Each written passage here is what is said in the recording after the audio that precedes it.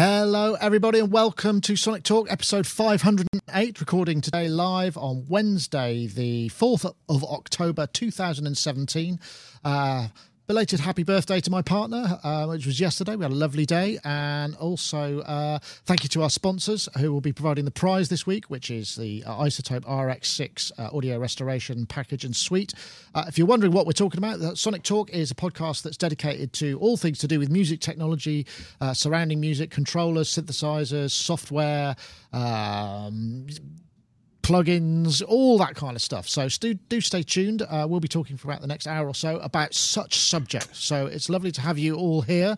I want to say hi to the people in the chat room on YouTube. If you subscribe to us on YouTube, you'll get a notification. You can join us there live.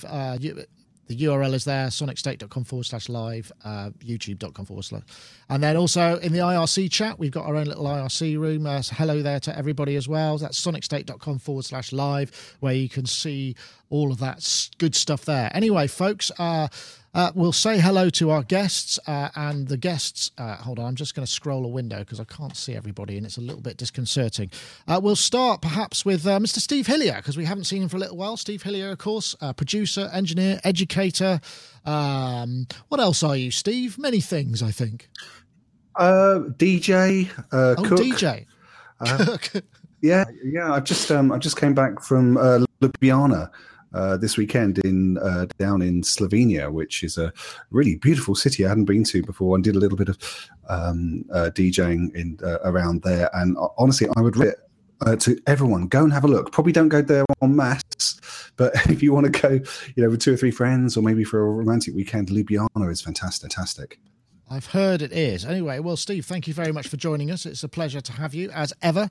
And we'll also say hi to Mr. Charles Chicky Reeves, again, producer, composer, front house engineer, about to head off to do a series of dates, 30-plus dates, I think, with OMD, right? Yeah, 30 with OMD, and then we take a break, and then we start up again in February, March, April, to like another 30-plus dates throughout the States. So, yeah, it's a busy touring season. Yeah, busy well, that's great. I mean, it's always good to have the work, right? It is. It's great. Feast or famine. So right now it's feast. So just make sure I take advantage of it. Yeah, absolutely. Well, lovely to have you too. And, of course, we have a last-minute addition who just popped in there, taking a break from a session, I guess. Gaz Williams, gazwilliams.me, bass player, music technologist, producer, mastering guy, singer, all of those things, songwriters. Look, he's even got a plectrum handy. How are you, Gaz? That's my qualification. Yeah, I'm good, thanks. Just very quick last minute joining in. So thank you very much for having me. I'm excited to be on today, and also excited to be going to Synthfest on Saturday. Is that the second? That's the second Synthfest, isn't it? So the second Synthfest. Yeah, well, we'll be going. In fact, cool. if you say hi to either, I've got us on the guest list, Gaz. So we'll be there. Hopefully, sort of sometime in the early to mid morning, and we'll be there all day. I'm staying up the night. I don't know if Gaz is probably as well, and so we'll be out and about and around, and I'll be filming. Yeah. We're trying a new rig, a new camera setup, so I'm the guinea pig, and I hope it's got my fingers are crossed because I really, really want it to work. Anyway, but Synthfest, if you didn't know, it's kind of organised in conjunction with Sound on Sound. I'm not sure if it's officially a Sound on Sound thing, but there's lots of exhibitors there. In fact, Will, Gregory and Ada Utley are going to be up there talking, Steve Levine, Hannah Peel, lots of other people as well. So it's going to be great fun. Yeah, it's part of the Sensoria Festival, which is a Sheffield city-based festival. It's that goes over a few weeks. So that's a really good festival, actually. They have loads of cool things on. So, yes, so it's cool having Synthfest. I think it might be today that I think Nigel, who's part of running Sensoria, is doing a live performance of the original soundtrack of the Moomins, the animation from the kind of felty animation version. Yeah, they were like sort of hippopotamuses on 2 legs. Looked a bit like that. But it was a really nice kind of synthy soundtrack, like a very kind of crusty, organic sounding soundtrack. Very nice. So, I didn't know that. I'll have to check that out. I think that might have been last night though, or it's either yesterday or today. But unfortunately, we're gonna miss that. Yeah, they're using. Sorry, my fault. They're using a Wasp. I know they're using a Wasp. I saw a little photograph of the gear they were going to use, and I saw a Wasp that they were using. So that's a cool little synth, the Wasp, isn't it? It's got a dead cool sound. My friend's got one, definitely. I think there could be I think somebody needs to make some sort of a synth name crossword puzzle with obscure clues, because that could be an interesting way. Anyway, I completely digress. There's really no reason for me to bring that up whatsoever. So let's kick things off. Let's see what the world has to offer us this week. So we'll start with this one, I think. This is a rather abstract introduction to something. What was it? About a minute long. I think we can probably play it all. Really classy and quite expensive promotional video for, well, what is it? Can you guess what it is yet, folks? It's not a kind of three-dimensional holographic touch MIDI interface. It is, in fact, the Yamaha Genos, which periodically we do pieces about these sort of things, because it tends to be, some of these flagship arranger type workstations are incredibly expensive, and at the sort of pinnacle of what you can pay. Here we go. This is what it looks like.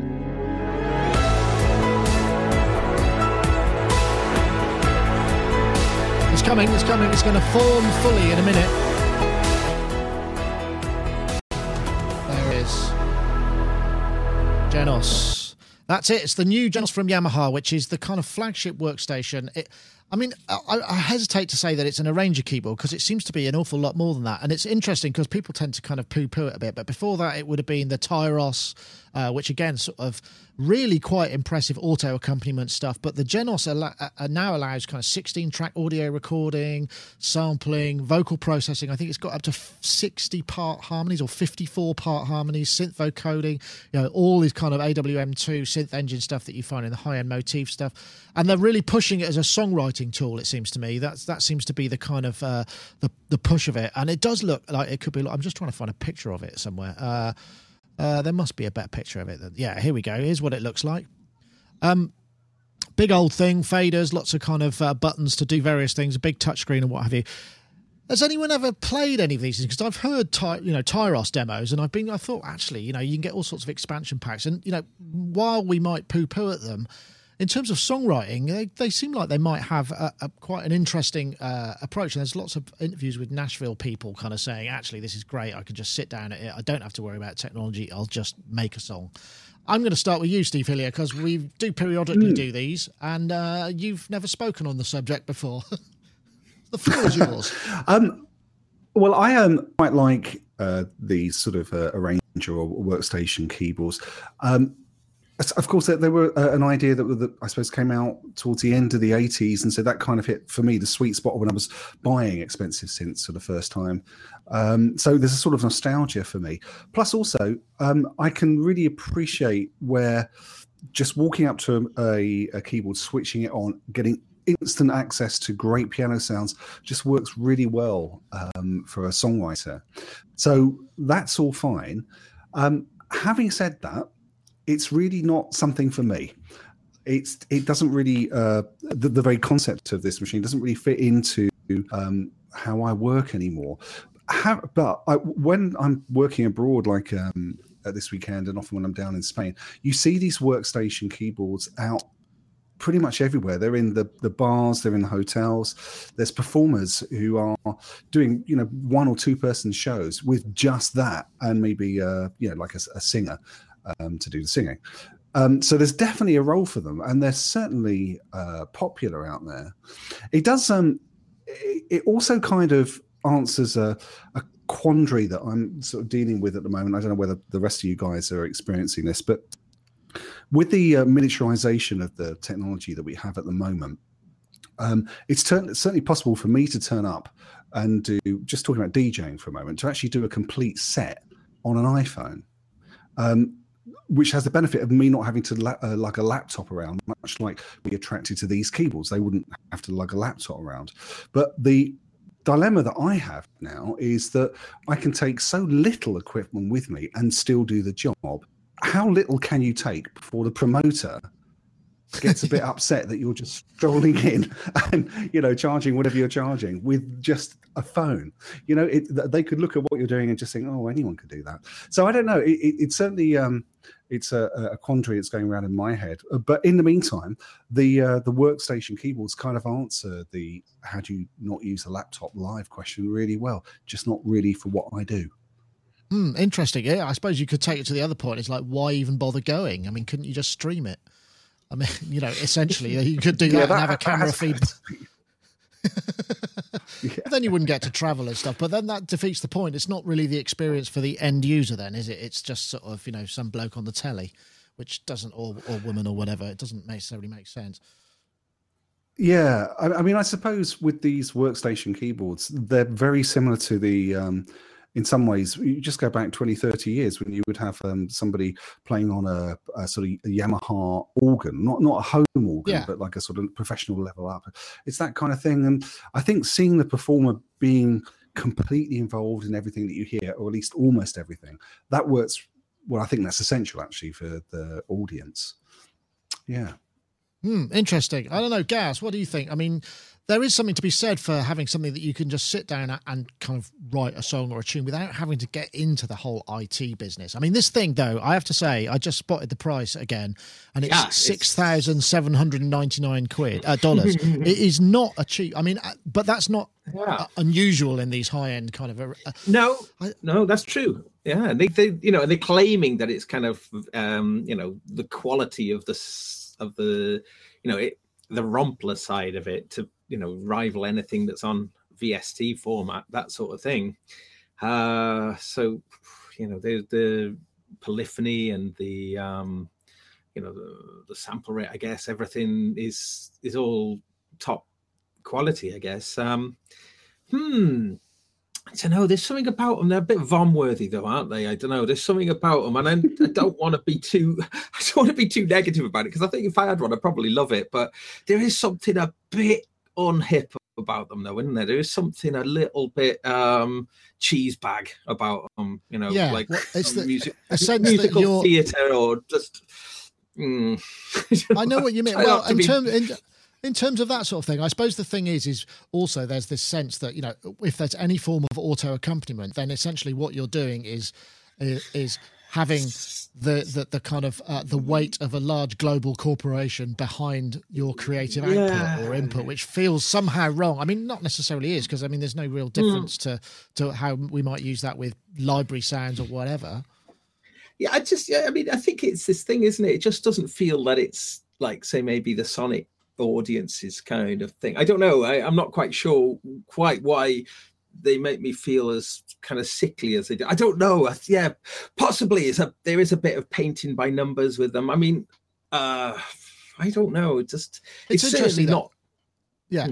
I know what you mean. It is interesting, though, that they're pushing very hard. In fact, they've got interviews with 5 or 6 or 7 kind of songwriters, 2 kind of big Nashville songwriters who say, yeah, this is actually great for me. I mean, obviously they're not going to make a record with it, but they can sketch out ideas. I know, Charles, you ever get anybody showing up at one of your gigs with something like this to kind of drive anything? I mean, that would be kind of a breakthrough, I suppose, for the makers of these kind of things, right? Yeah. I mean, I could see someone like Diane Warren using something like this. I mean, apparently what she does go into work at 8:00 in the morning and sits at a piano and just starts writing and, sketches out at least a song or more a day. But I can't think of anybody who would use something like this. And I know if I had it, like, I mean, it was said earlier, if I had it, I'd probably love it. But, if I had it, I'd be like, I spent $6,000 on this thing. I mean, I'm sure it's great, but it's a lot. I have so many things. It's a lot of money. And I have so many things that do the things that it does better. Why is it so much money? Why is it so much money?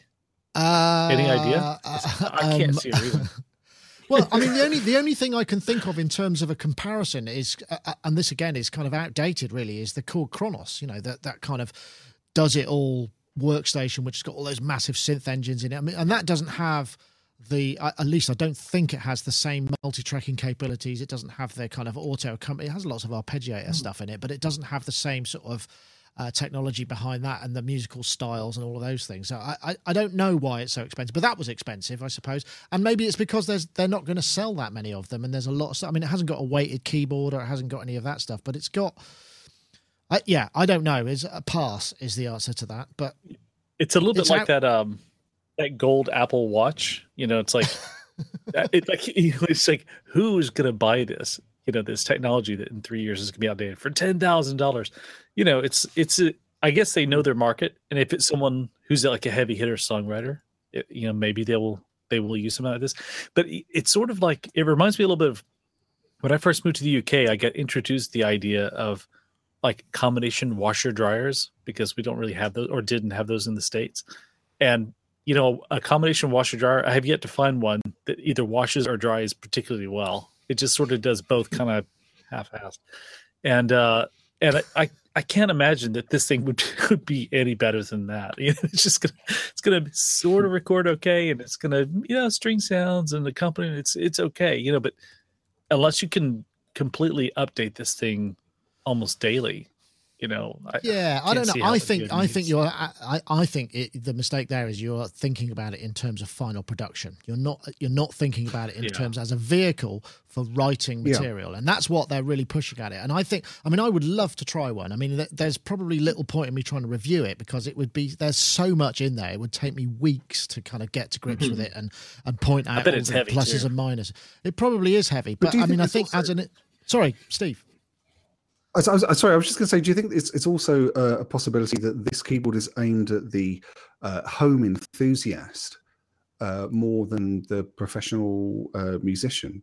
In the sense that you would, a home enthusiast, maybe a guy with a lot of, or woman, of course, with a lot of spare money in their 30s, 40s, 50s, or whatever, wants to get into music, can go to just one supplier, get one unit, and get everything in it without having to worry about the IT aspect of all of this. And so consequently, they're a bit less price sensitive than we would be, let's say, because we're operating in a different kind of market, I suppose. Yeah, I think you're absolutely right. I mean, and I think from what you were saying, lots of people will gig with these things. I mean, you'd need to be fairly pro level to be able to recoup a return on a lot of that stuff. But I mean, it is out there. I mean, it's all a different market. It's interesting because it's kind of using the pinnacle of Yamaha's technology, but a sort of off the center of where it's usually used. So it's an interesting thing. But they do. Sorry. Oh, sorry, I'm cutting you off. That's all right. I was just rambling. I was just wondering, I mean, because we're talking about it like based on previous experience of things like this, maybe, and I was just wondering, maybe it is an amazing thing, like, to use and to have it all there. And I often moan about how I feel working with a computer can be a bit stultifying, and I'm trying to move away from using a computer for a lot of the things that I do, because it's that whole kind of computer way of working is a sort of mindset. And I'm wondering if this thing though could actually be, if the preamps are really good in it, if all of the things are really high quality, whether it actually could actually be a really cool thing. Do we know, is this the synthesizer side of it? Does it have like analog modeling? Does it have like a proper fully editable synth in there? I couldn't tell you for sure, but it's the AWM stereo sampling and AEM technology. So I think it's similar to, I've got the spec sheet here. And I think it's got a lot of those kind of components of the motif and the motif X. We've got the faders, and but you've also got these ability to kind of, breaking it down. It's also got aspects of this sort of if you've created your parts in Ableton Live and you're pushing buttons to bring in different parts of the arrangement, and then it's got all of those elements to it, but it's just not using those end points. It's got its own way of doing it. So yeah, it's interesting. I wonder if you could make like filthy, dirty punk rock on it. Entirely possible. I'm sure you can. I mean, from what I've heard, the drum kit, the drum sounds are actually pretty authentic, more authentic than I've heard on those sort of things before, if that's what you want. So there's lots of there's tons. They've put a load of money into videos. There's loads of video. It's worth checking out. But I mean, it is a bit of a novelty in the fact that it is so expensive. So I suppose it's going to be fairly rarefied audience. But how many would you have to sell? 100? 200? If you sold 1,000. Yeah, hell yeah. That's a lot of money, isn't it? So I mean, I suppose it's not that big a market, but it's a very valuable one at that price. Anyway, I just thought I wanted it, but this did beg a sort of another question, which was, so if you're writing, because for us, for me, I've got a bunch of synthesizers over there which I have to kind of fire up, come up with some riffs, and then I might think about a melody or about this or about that. I don't know what I would go to if I was going to try and write a song at the moment, and I wonder how you all write, if you're reaching for something to kind of go, I want to, put down some song part and be the quickest route to it. I'll start with you again, Steve, because you presumably write as well still. Well, I can tell you the way I write now is really the same way I've always written, which is that no matter what it is, it always starts with me playing on the piano. And I have a little, I don't know if you can see that. Maybe if I do this, I don't know. There's a Yamaha CP70 there, just next to my shirt. Yeah, what I always do is I set my iPhone running and just essentially busk on the piano for a bit until something nice has come together. And it's only after I've got the, I suppose, the creative components together that I take anything to the machines. And then at that point, it's usually Ableton Live and running clips. But it always starts on the piano just so that I don't have to worry about IT. And that's, why I think that this observation at the Yamaha machine, removing the IT aspect of using an electronic instrument, could be its real raison d'etre, as they say in Slovenia. Very nice Ljubljana reference there. How about you, Charles? Where do you start if you're writing? Almost always the OP1. I get out my OP1 because it's got a little speaker on it. It's great. And then I'll actually even do like whole songs using just the OP1, and I'll track in parts into Ableton Live, and because it sounds great. It's very fast. Everything's very fast. And I'll probably go through and replace things with like the Matrix Brute or all of those keyboards over there. But generally I start with the OP1 because that's just so fast. It's the fastest thing. To me it's the ideal workstation because it's got a battery that lasts for 16 hours, so I can take it on a plane and I just run with that. It's great. Interesting. So have all your guide vocals got the kind of the loud hum of engine noise and AC in the background, right? Yeah, exactly. And the one complaint with the OP1 is the USB connection is so close to the audio connection, so you get a constant kind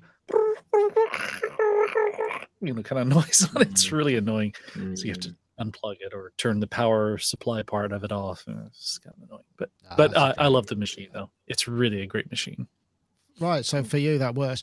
Gaz, what about? I mean, I know you have lots of little micro kind of workstation and setups. I mean, do you find that that's where it works for you, or if you had to write a song for a specific purpose? I don't know. Let's just say, you were asked to write a song for a theatre production or a musical or whatever. Where would you start?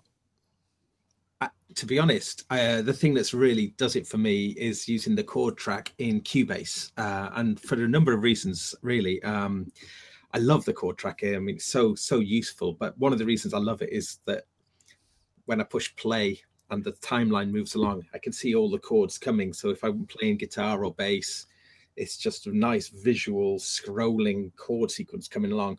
And I find that really, really, really useful because, especially with MIDI parts, because you can then come up with some parts and then you can try changing the chords and you can set all of the tracks to follow the rules of the chord tracks. So you can then substitute out different chords and get new, and then all the MIDI parts will then change to reflect the chord change. And I love that because I often start with something and end up with something very, very different. And it's really cool.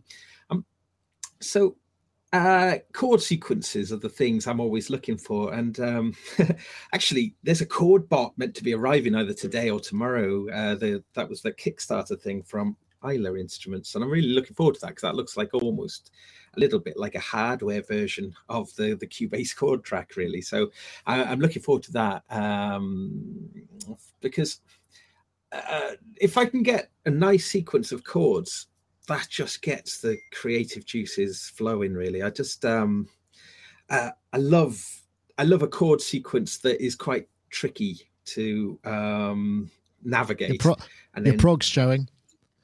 Yeah, definitely. But finding that melody that binds those changes together is right. I find that quite inspiring.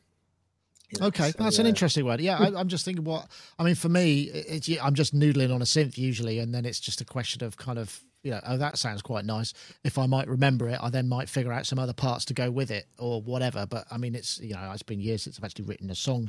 But yeah, cool. I just wondered about that because I thought it was it would shed some light on things. So yeah, the Yamaha Genos, I think it's available soon. Obviously, like I say, it's an expensive thing, but it might be just something that really, if you're a songwriter and you need something that simplifies things, then why not? I mean, and I'm sure that technology will drop down to kind of lower price points as well. So yeah, why not? Can I just say one extra thing about this? Yes, sure. Something that songwriters find is that there's a very different discipline between coming up with ideas and then recording them into a computer and editing them and getting sounds together and that kind of thing. And so a lot of writers like to get as far as they can before they get into that kind of editing frame of mind, which is sort of what computers demand in a way. So yeah, I think I can really see how this would appeal. The more I think about it, the more I can see how this could appeal to writers, especially in that Nashville tradition. Yeah. So yeah. Excellent.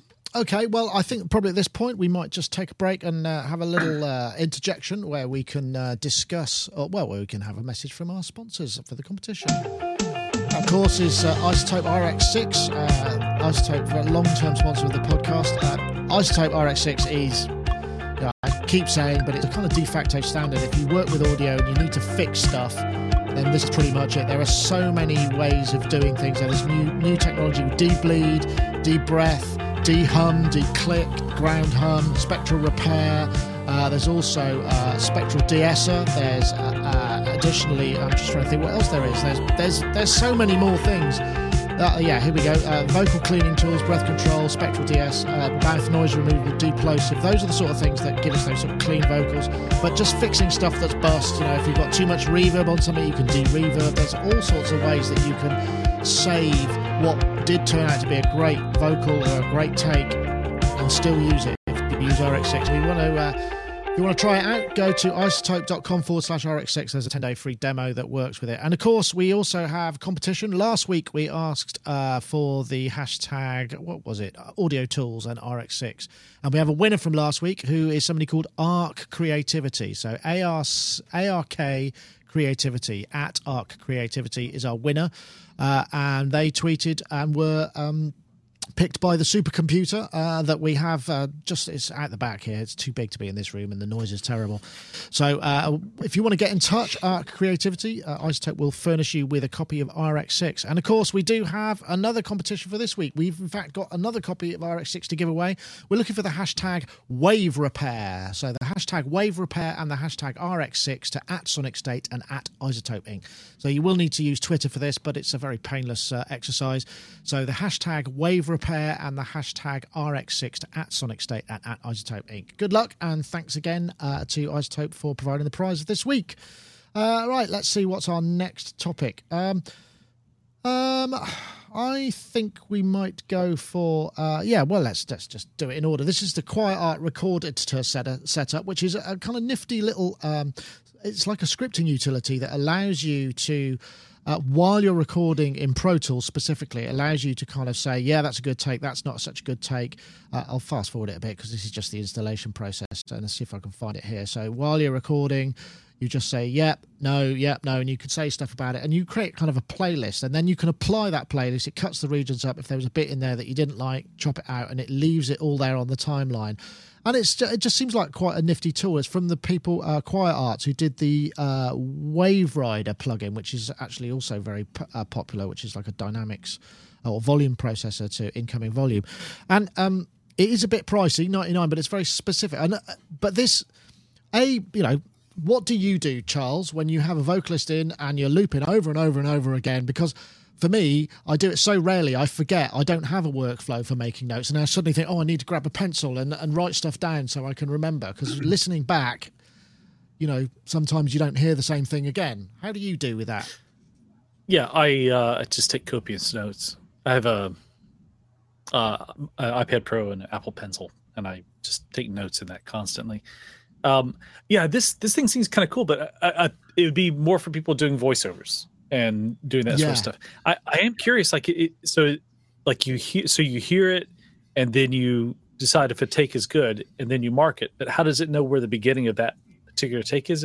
Is it like from the last one, or I couldn't quite figure that out. I'm not sure how it works, whether it's in loop or it's in constant record, because I think it's once you start recording rather than.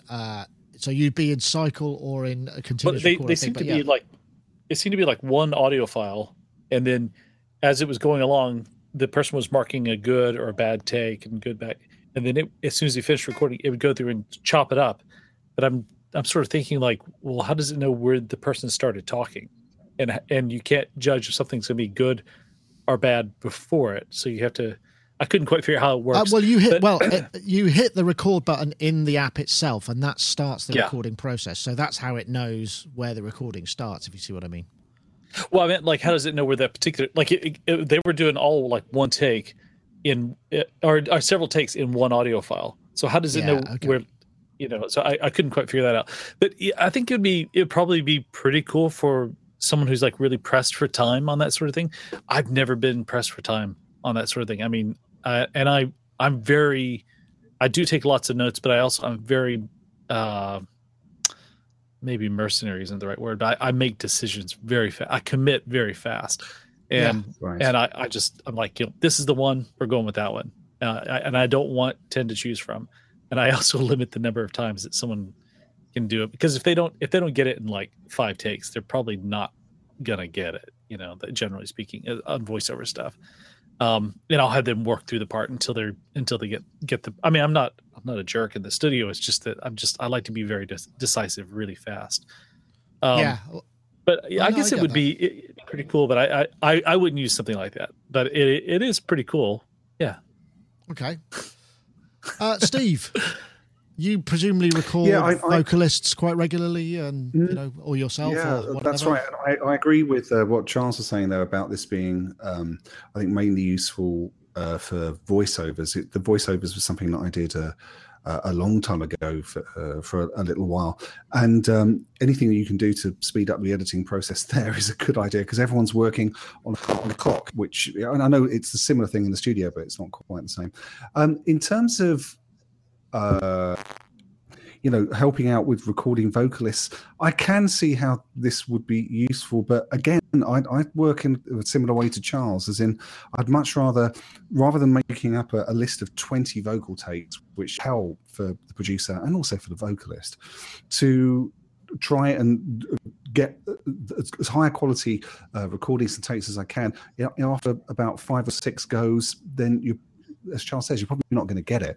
So anything that is a great take in my sort of process, I delete. Rather than going through and using an automated process like this, I would sooner delete it and just zone in on the takes that I thought were good. And so my process is, rather than looping around a chorus and getting 6 or 7 takes in one go, I'd much rather, I suppose, in a way, be a bit more, I am in fact old school, by starting at the start and getting the vocalist to sing through to the end. And if overall that sounded quite good,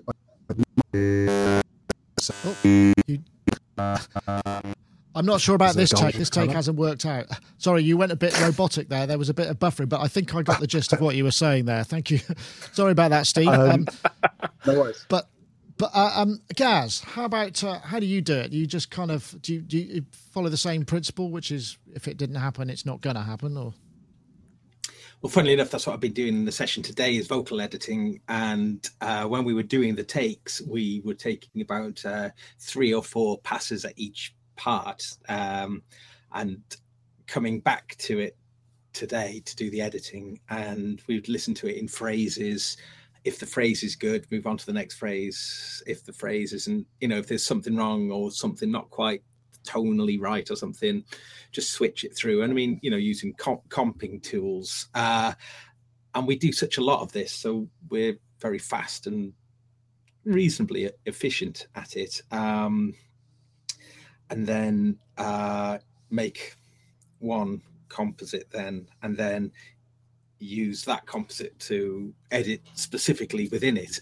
So it's a pretty fast process. I'm not sure that this would work for me either. However, it's interesting. I'd come up with a very similar idea. I don't remember. Do you remember me banging on about my emotional editing idea a few years ago, which was basically a very similar thing, yes or no, yes or no, yes or no, which is exactly like what this has got. This uses your cursor keys, doesn't it, to either go arrow keys left or right, no, I think. Arrow, right, okay, yeah.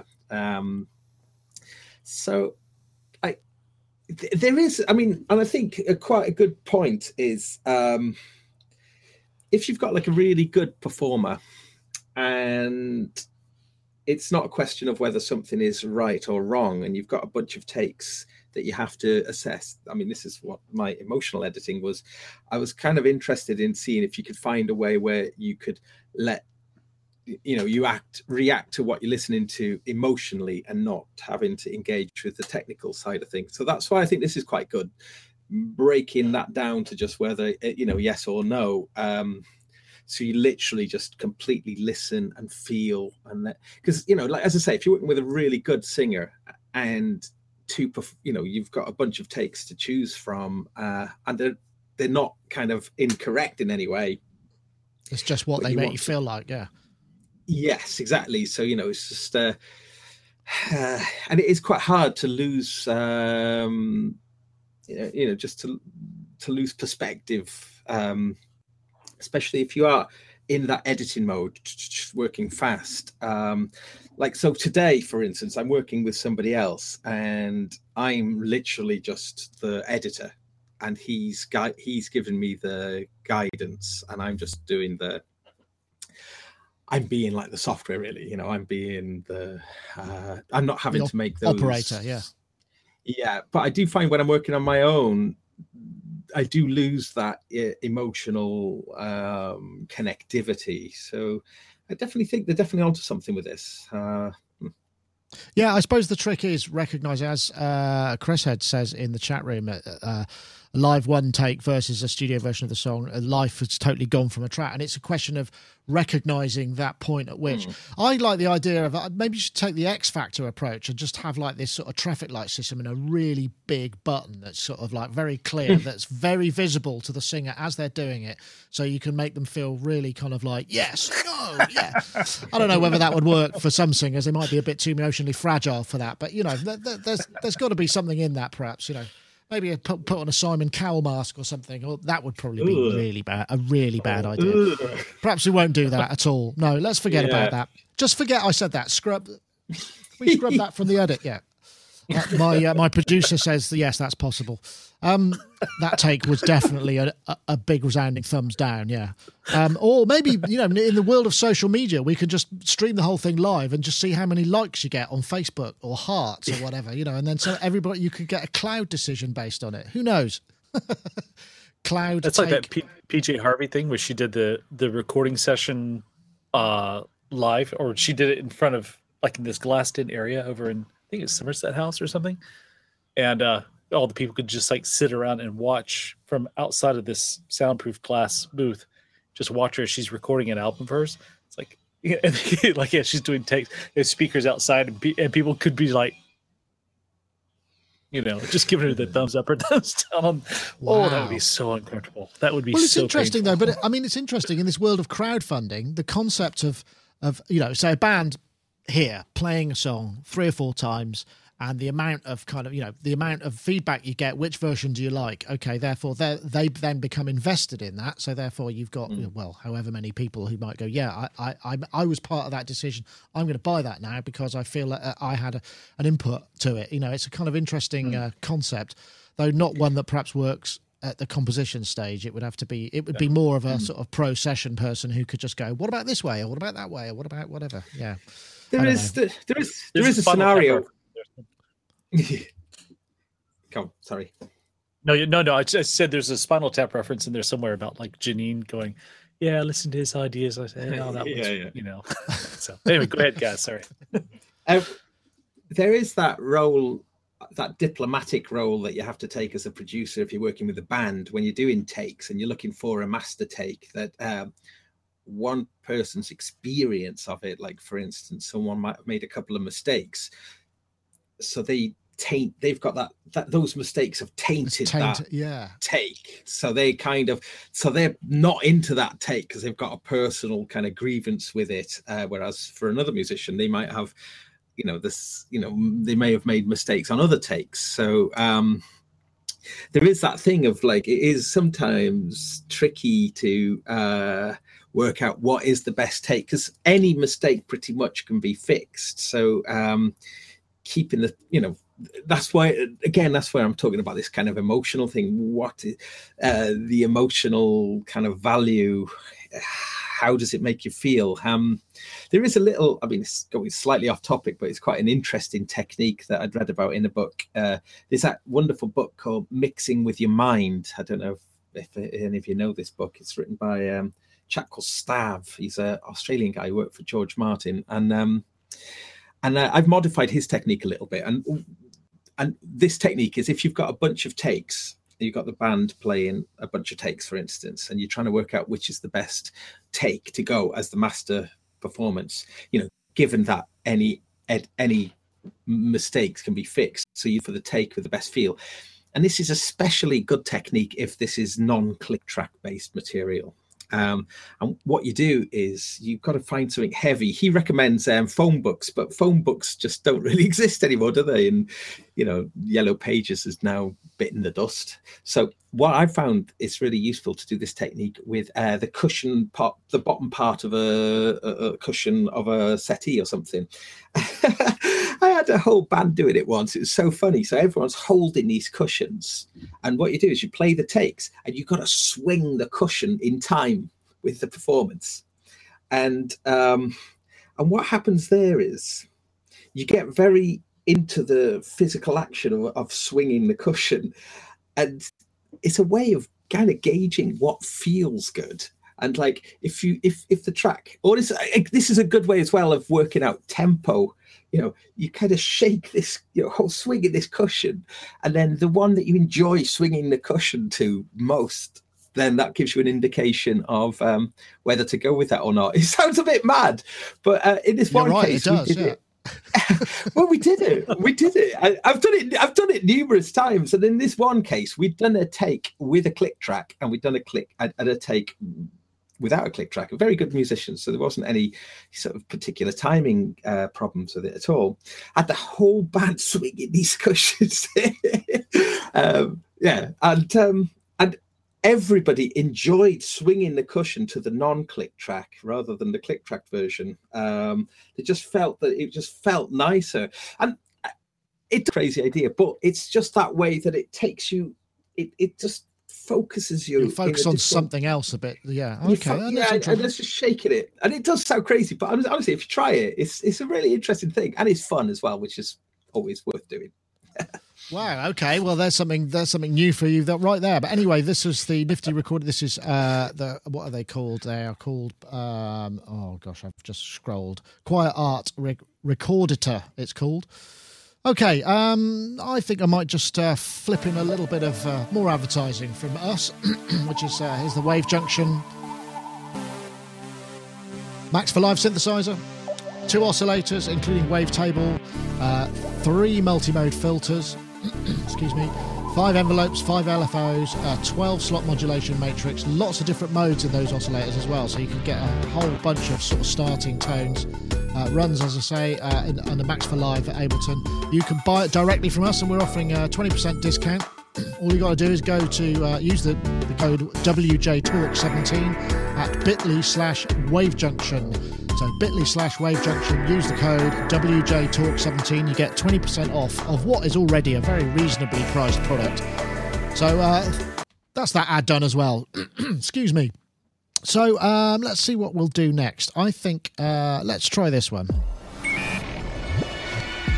This is it's not that new, but it's the Soundman Pro delay via Plug-in Alliance, unfiltered audio, and it's a really interesting delay. It's got various different models in it: pitch mode, stereo mode, tape mode, but it's also got these really powerful modulation possibilities, so you can modulate multiple parameters. We get forward a little bit. I'll fast forward it a little bit and see if we can find where the modulator's coming. Yeah, here we go. So you can put LFOs in and then start modulating various parameters. One thing I particularly liked was the diffuse feature as well, which sort of softens all the delays and it turns it more into sort of like a reverb side of thing. Now, I don't know whether I did see a comment from Ty, said, yeah, he's had it for a while, thought it was great. And Chicky, you were the guy who kind of like brought this to notice. So have you checked it out? Yeah, I love it. It's great. It really is great for mangling audio in really interesting musical ways. That video that you just had, I haven't seen, but I saw the video that they had on YouTube that doesn't have Ableton in the background. A tutorial, yeah. Yeah, and it's great. I mean, you can just do so many things I never thought about doing with delays. And I'm thinking about using this live actually as a front of house delay. I love stuff like this. Yeah, it's like if you can imagine like Break Tweaker and Echo Melt. You remember Echo Melt? I think you guys talked about it. I'm not sure if I do know that one. Echo Melt. Echo Melt is a really inexpensive delay that sounds fantastic, and it's got like a VHS snag sort of filter thing on it. So it really does have very convincing tape-based delay effects on it. It's great. I use it a lot. Yeah, and it's like $45. I can't quite make out. $49. Yeah, it was like $20, and so maybe they'll still do a deal. But so this one that we're talking about though is the Sandman is like a mixture of Break Tweaker and Echo Melt, and then a bunch of cool stuff on top of that. I mean, it's really strange what it does, and I love it, absolutely love it.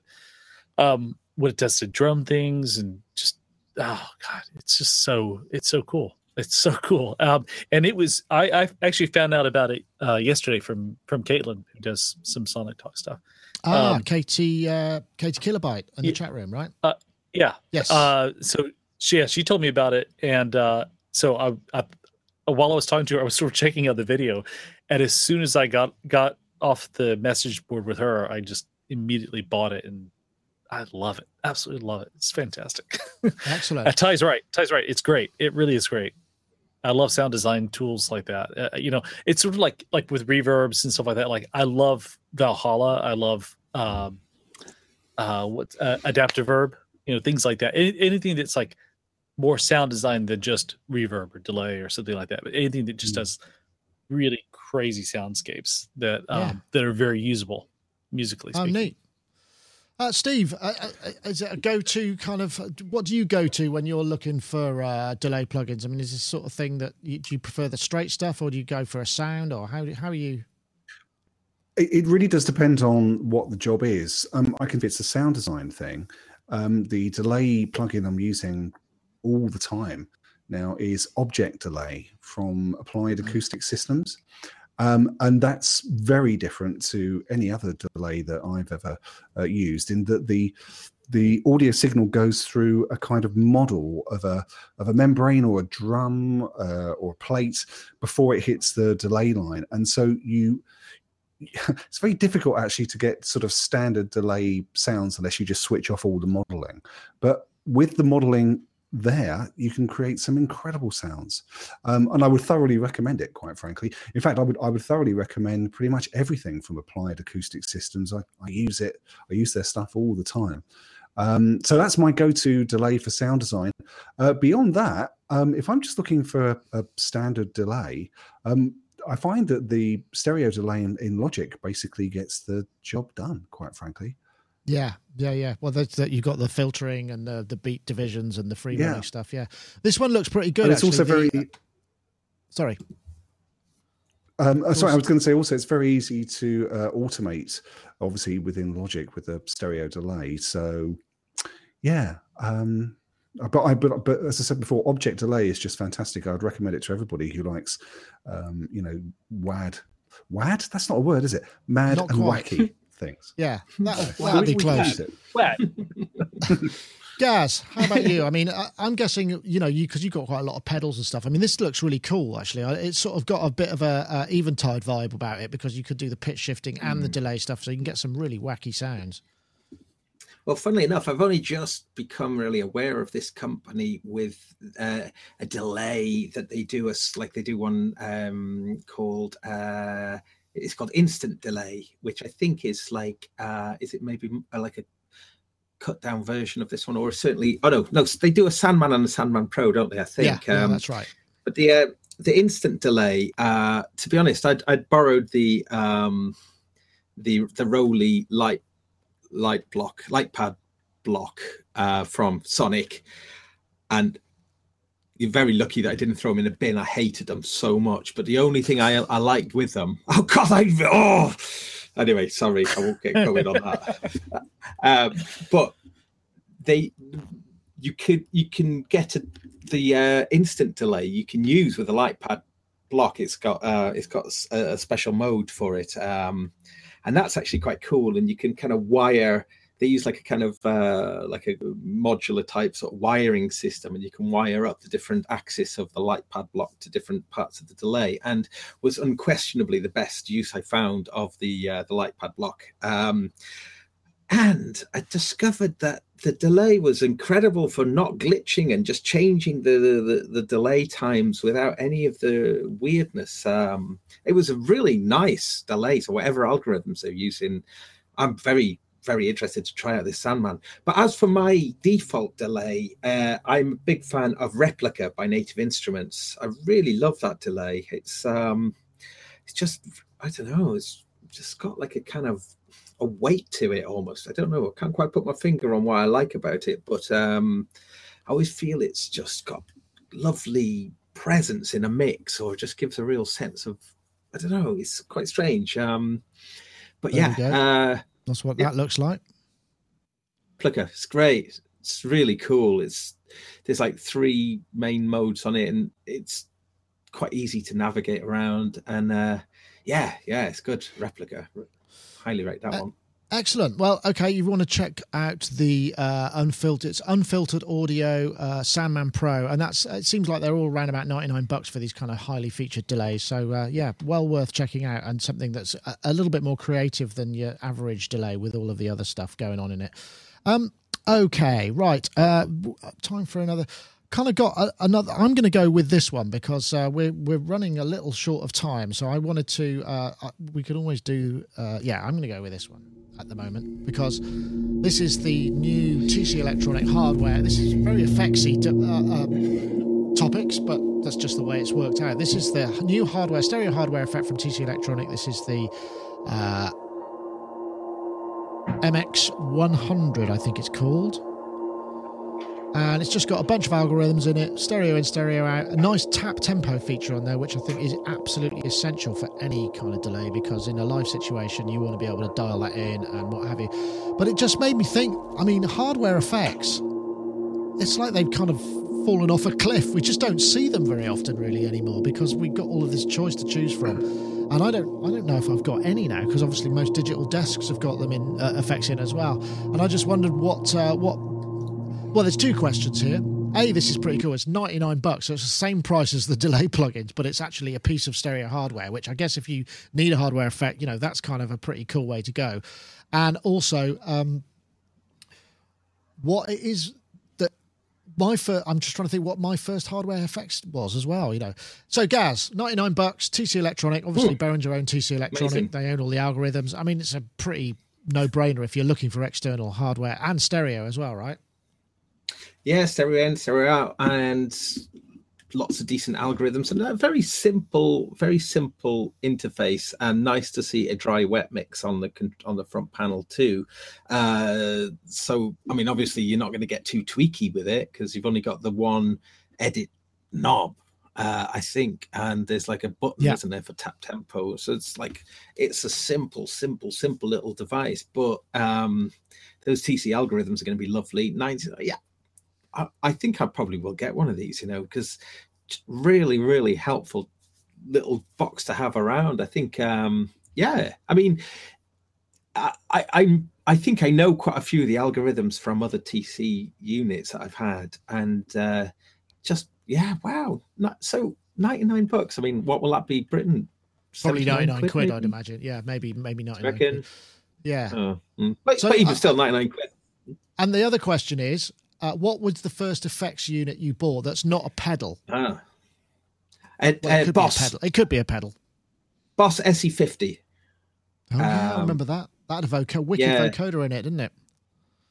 It was great. But then it got superseded by the SE70, and my friend had one of them, and I was really dead jealous about it because it had a little spinny data wheel rather than having to sort of press. It was a nightmare to program. It was like that. But the SE70 actually, I thought was an amazing little box. I really liked that. I thought that was a classic. But yeah, I think SE50 was one of the first ones I had, and that had a really good sound quality for its time. I think they're reasonably sought after. I think the SE70 is now, anyway. But good thing. If I remember correctly, it had some. If I remember correctly, it had some really extreme and amazing phases. There was a step phaser, so you could actually have this kind of really unusual. It had a lot of, and I think it was dual effects. Okay, Steve, what about you then? $99 for hardware effects. I mean, hard to argue with, right?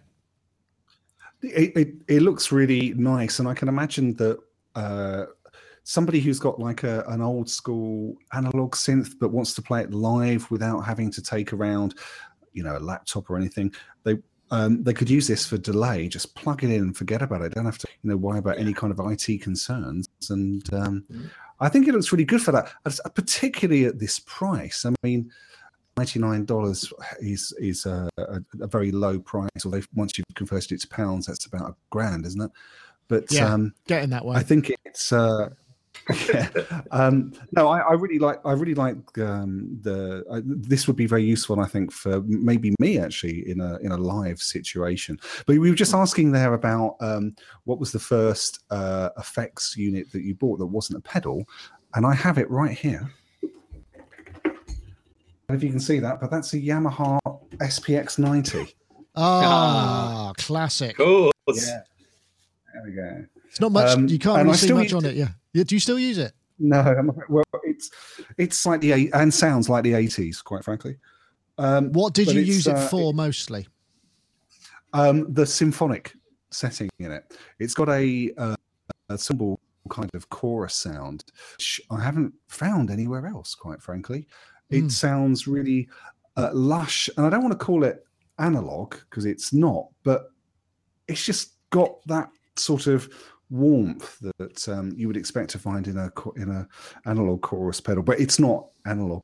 Also, the other thing that works really well on this, the gated kind of and reverse reverb sounds that don't sound realistic at all. They don't sound like anything real, but if you put drums through it, particularly, you get this lovely grainy kind of sucking reverb sound that I know that My Bloody Time used on their song Soon from the Loveless album. And so if you want to know what the SPX 90 sounds like, just listen to the first 10 seconds of Soon, and it's terrific. Excellent. I remember SPX 90 always used to be something I would use live a lot. And there was a trick, if I remember correctly, you'd select the gate reverb, but you'd open the gate right up so that there was no gating going on. And then the snare going into that would be, quite a reasonable sound. I think they had a Rev 5 there as well, but at the club I used to work at. But yeah, I mean, classic, an absolute classic. I know, Charles, I mean, you do a lot of front of house sound. I mean, as you say, you use a lot of that in the box really now, though, don't you? No. You know what I do live? I have a, live, I carry my front of house rig is the Apollo 8 with the 8 ends and 10 outs, and I use the 8 ends as from the 8 aux ends from the console, and then just to stereo out for my effects returns. So I run 3 instances of reverb, one for splash, one for vocal, and a plate for some additional vocal stuff. 3 instances of echo and 2 instances of stereo spreaders.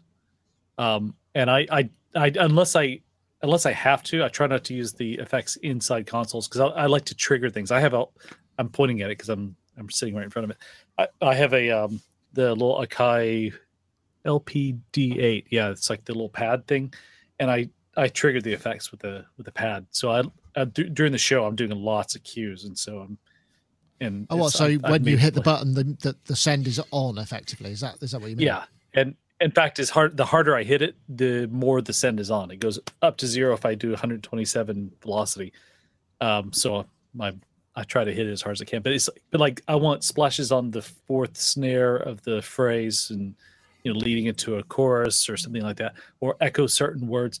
But the only aside from that, I mean that's sort of semi hardware. The only thing I really use that's like proper hardware is I use a Chaos Pad 3, which I use for delays. I use the tape delay in that.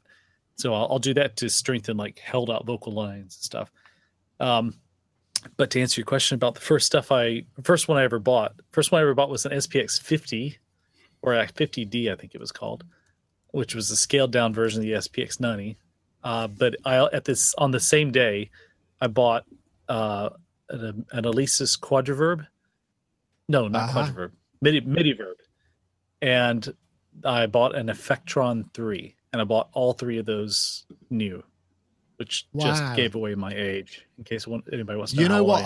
I was gonna bring up the Midiverb because I think my first studio effect, or what it was supposed to be, was in fact the Alesis Midiverb, but it didn't have a power supply. I can't remember where I bought it from, and it's easy to forget. But this was, and I hate to use the phrase, it was a game changer because it was. The level, it was the first, as far as I recall, it was pre-SPX even. It was the most affordable multi-effects unit that you could get. I mean, and it was because Alesis kind of pioneered the surface mount technology as well. They were making them far more affordable than anybody else. I remember because I had to buy a new power supply for it, and the only way I could plug it in was actually to poke the pins in. I think I blew it up in the end, so it didn't actually ever... but then I graduated to a Midiverb 2, which has, again, some really beautiful, very wide. I've probably talked about this. There was some bloom settings in there, which I think was 88 or EFX or 99 or something. I can't remember the effects numbers, but there was some really massive sound effects in there. But interesting though that hardware effects still do have a purpose, and like we all say, $99 is hard to beat, and it's not something that people buy very often because I say, loads of synths have effects built in on them anyway. I mean, I know a lot of people use things like the Blue Sky and all of that kind of big Blue Sky, and those kind of and the Eventide H9. That's where they tend to go for the really expensive, massive sounding algorithms. But to do that live, not so many people are using, at least to my knowledge, maybe more now, are using real-time effects processing from the computer using hardware inputs and then having maybe Valhalla or whatever it may be. I suppose it's just an extension of that, and so it's gone into if it's just one box that does it all, then you're kind of on the win there. So nice to see that it's still there. Mm-hmm. Okay, what's the time? It's 5 o'clock. Does anybody feel particularly strongly about any of the other topics that they perhaps the only reason they came on the show for that I haven't gone yet? Because we've got the I don't know. There's the. Did you see the Nigel Stanford thing that came out? I was just. Shall I? That was pretty cool. Okay, well, let's do a little bit of that then, because there's a couple of things about this that are really interesting. So this is Nigel Stanford. You might remember him. He did Cymatics. Which was a really great video. I think we talked about it on the show some time ago. This is his latest video, Automatica, and it's basically, I mean, what is astonishing about this, I mean, you'll see, it's basically robots. So here we go.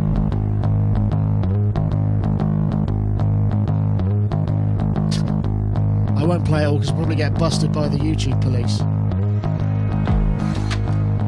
I think, what's this one that he's got playing now? I think it's it's a bit of piano I think we have next.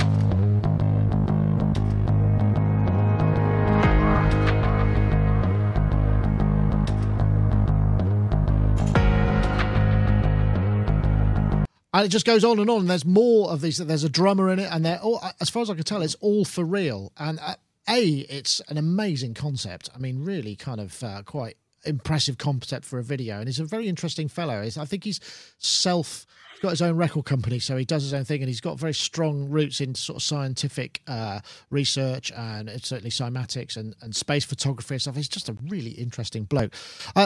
Gaz, I'm guessing this might be something that you thought was pretty cool, or maybe you didn't.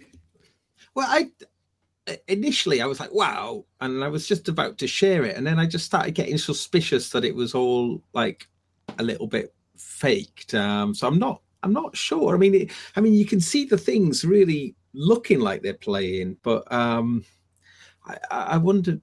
I don't know how. There is a making of video where he's kind of got drum kits playing, and the bass. He's got the bass thing happening, and he was kind of just making sure that obviously the robots don't destroy all of the all of the stuff. But, which is funny because at the end of the video, the robots do actually just destroy everything, and that's for real as well. But you get the story and the payoff.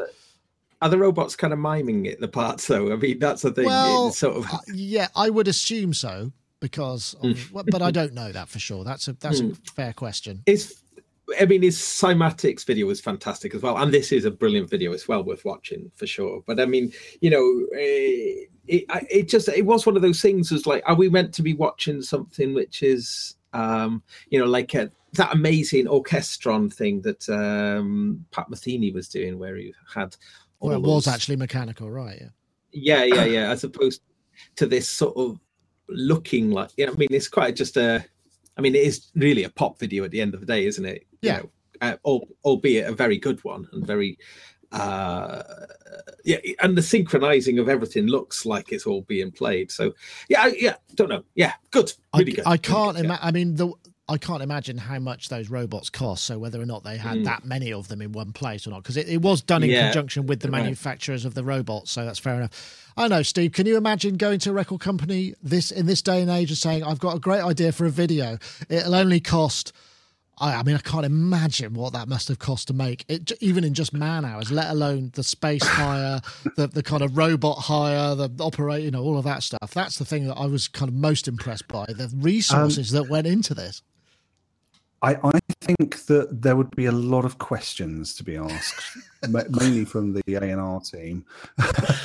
And I think actually, in the end, the video is actually, it's interesting and it's fun, but it leaves me a little bit cold.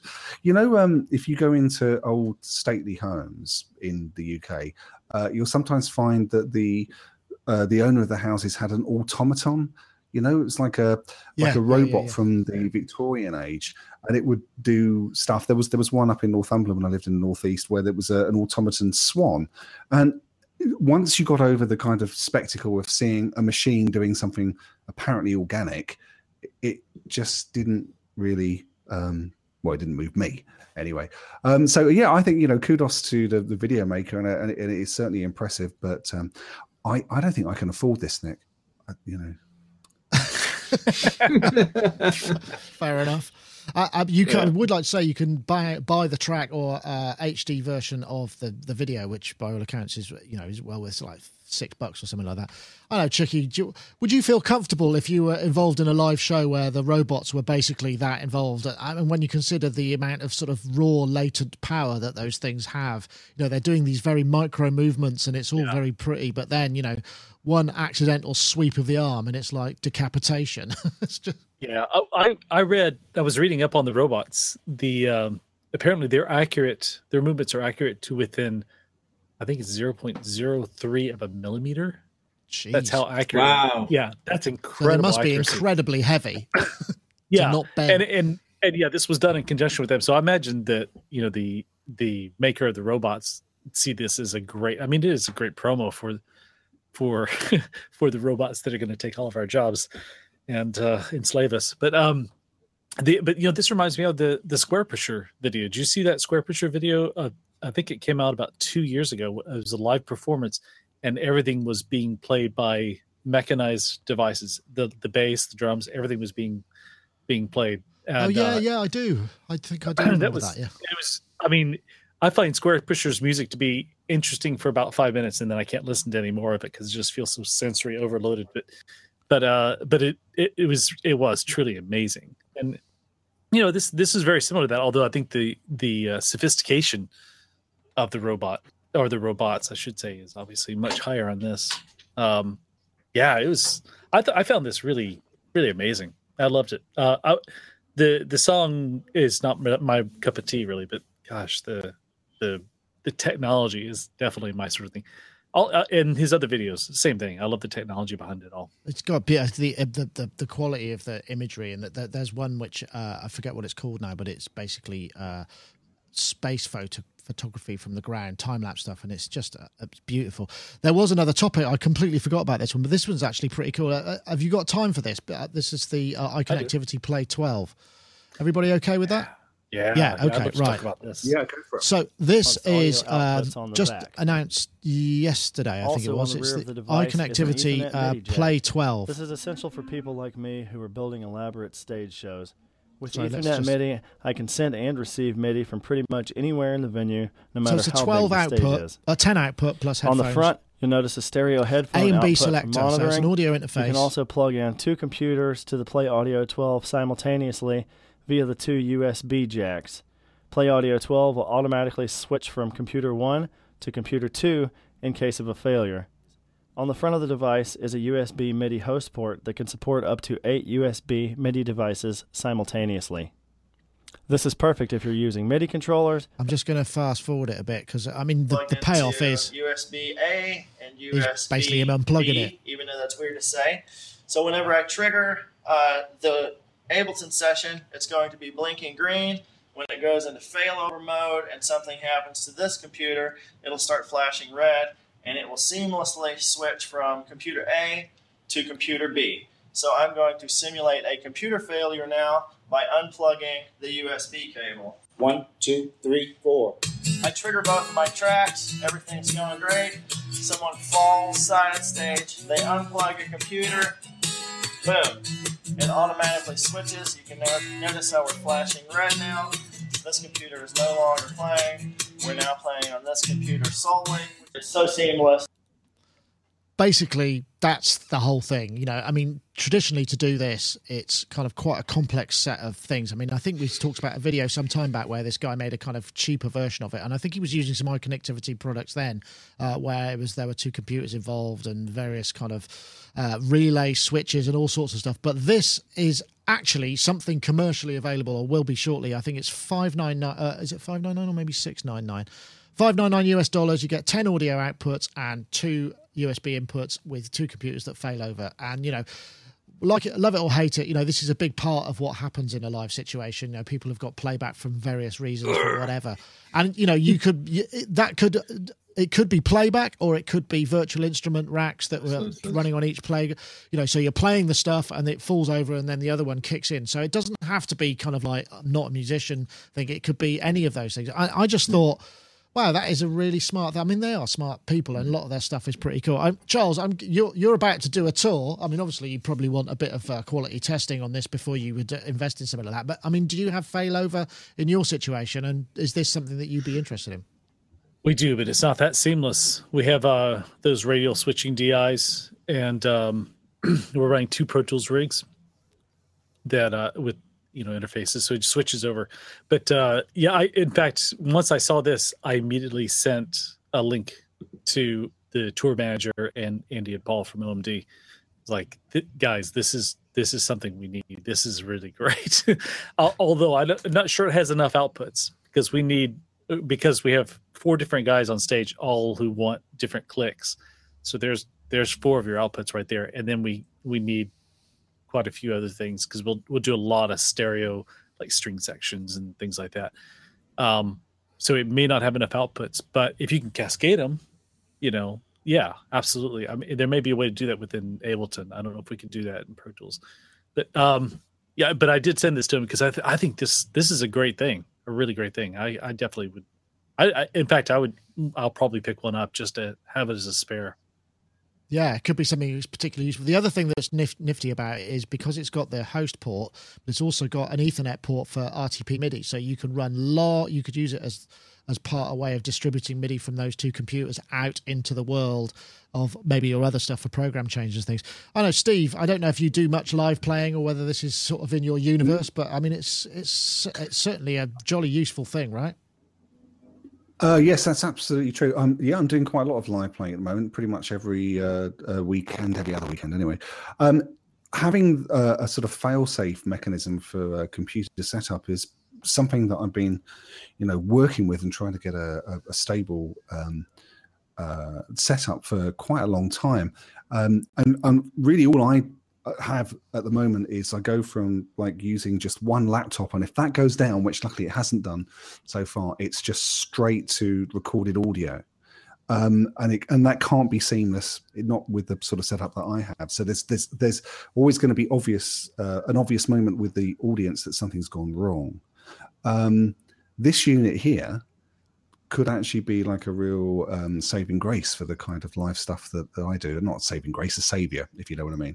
But I'm going to have to investigate this a little bit more clearly and carefully. A bit like Charles said, I mean, it looks like it could really do this job, but it's, if you're going to rely on something for live, you've got to make sure it works. So I think more investigation. Yeah, well, that's required. The thing. I mean, then you get a single point of failure, which is the unit itself, I suppose. So, that's part of the problem. I mean, the situation there is, okay, well, I mean, I guess the thing is that you could do, if that were the case, you have just another audio interface lying around which has enough outputs, say, 10 outputs that you can plug in. Okay, there'll be a break, but sometimes the audience responds to something going wrong. Well, it sort of draws them in. It's not necessarily what you'd want for the opening of the Olympics, for instance, but sometimes if something goes wrong, it does generate an empathy, but which can help. Yeah.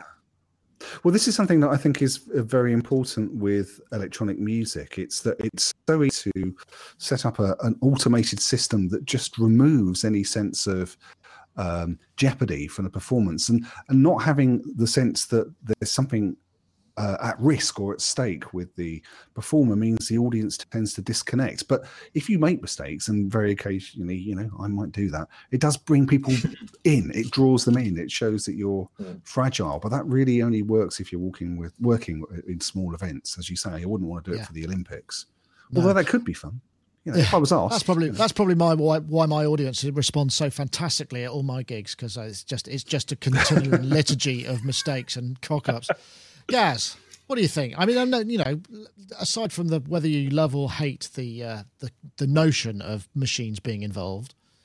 Oh no, I mean, really great if you're using a computer as a plug-in host for sure. And I've been in situations where this, as a solution would be great.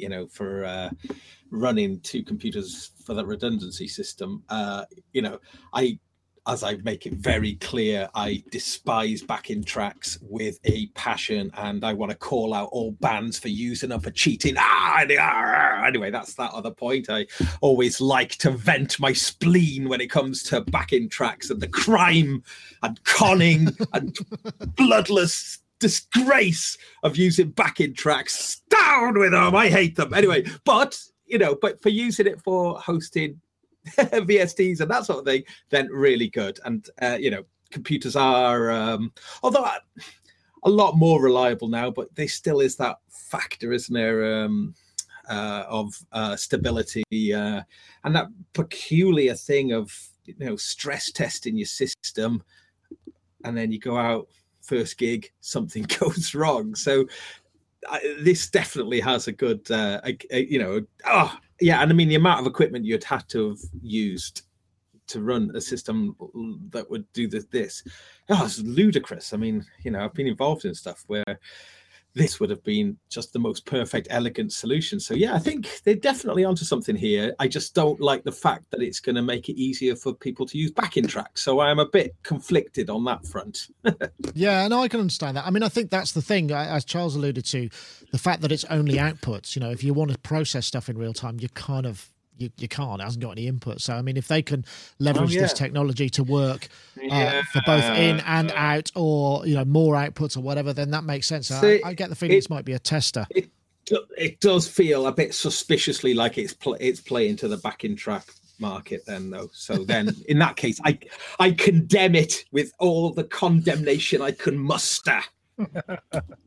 I wonder how it works. So, for instance, if you've wanted to make an aggregate device, so you had some inputs, you had another, maybe a FireWire device or a USB device, and you aggregated it with the Play Audio 12, whether when you're both plugged in, both computers can see the device and create an aggregate for it, so that therefore you could use it for that. I wonder if that, because that would be the potential, but whether or not it sort of just goes, no, it must do, because if they're both playing at the same time, it must be available to both units at the same time, right? I guess.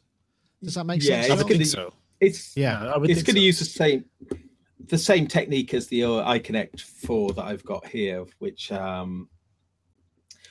where you can put two computers onto that, so you can have two computers sharing that particular device as well. But it's just this one.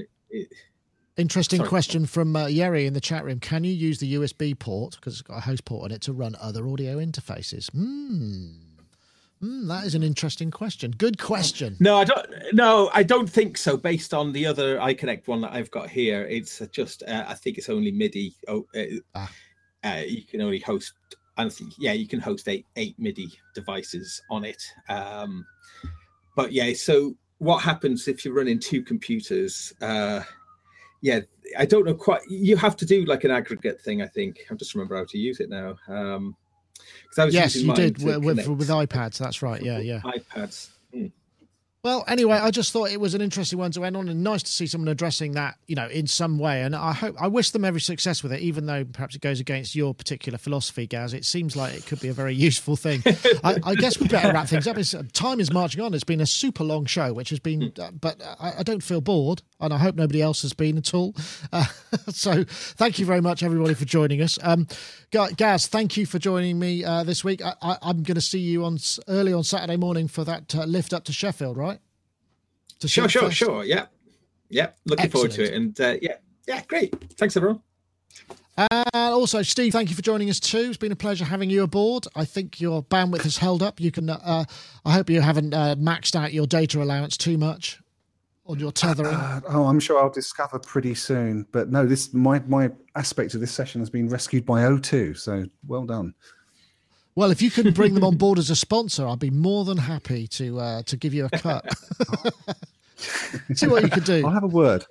Yeah, nice one. I'm sure you know the people at the top. Thank you very much, Steve. Also, Mr. Charles Chicky Reeves, sublime-uk.com, stevehillier.net, of course, gazwilliams.me. Thank you very much for joining us too, Charles. It's been a pleasure having you. Gladly. I'll see you next week. I'm off to New York this week, but I'll be back hopefully before the next show. Great. Okay. Hopefully.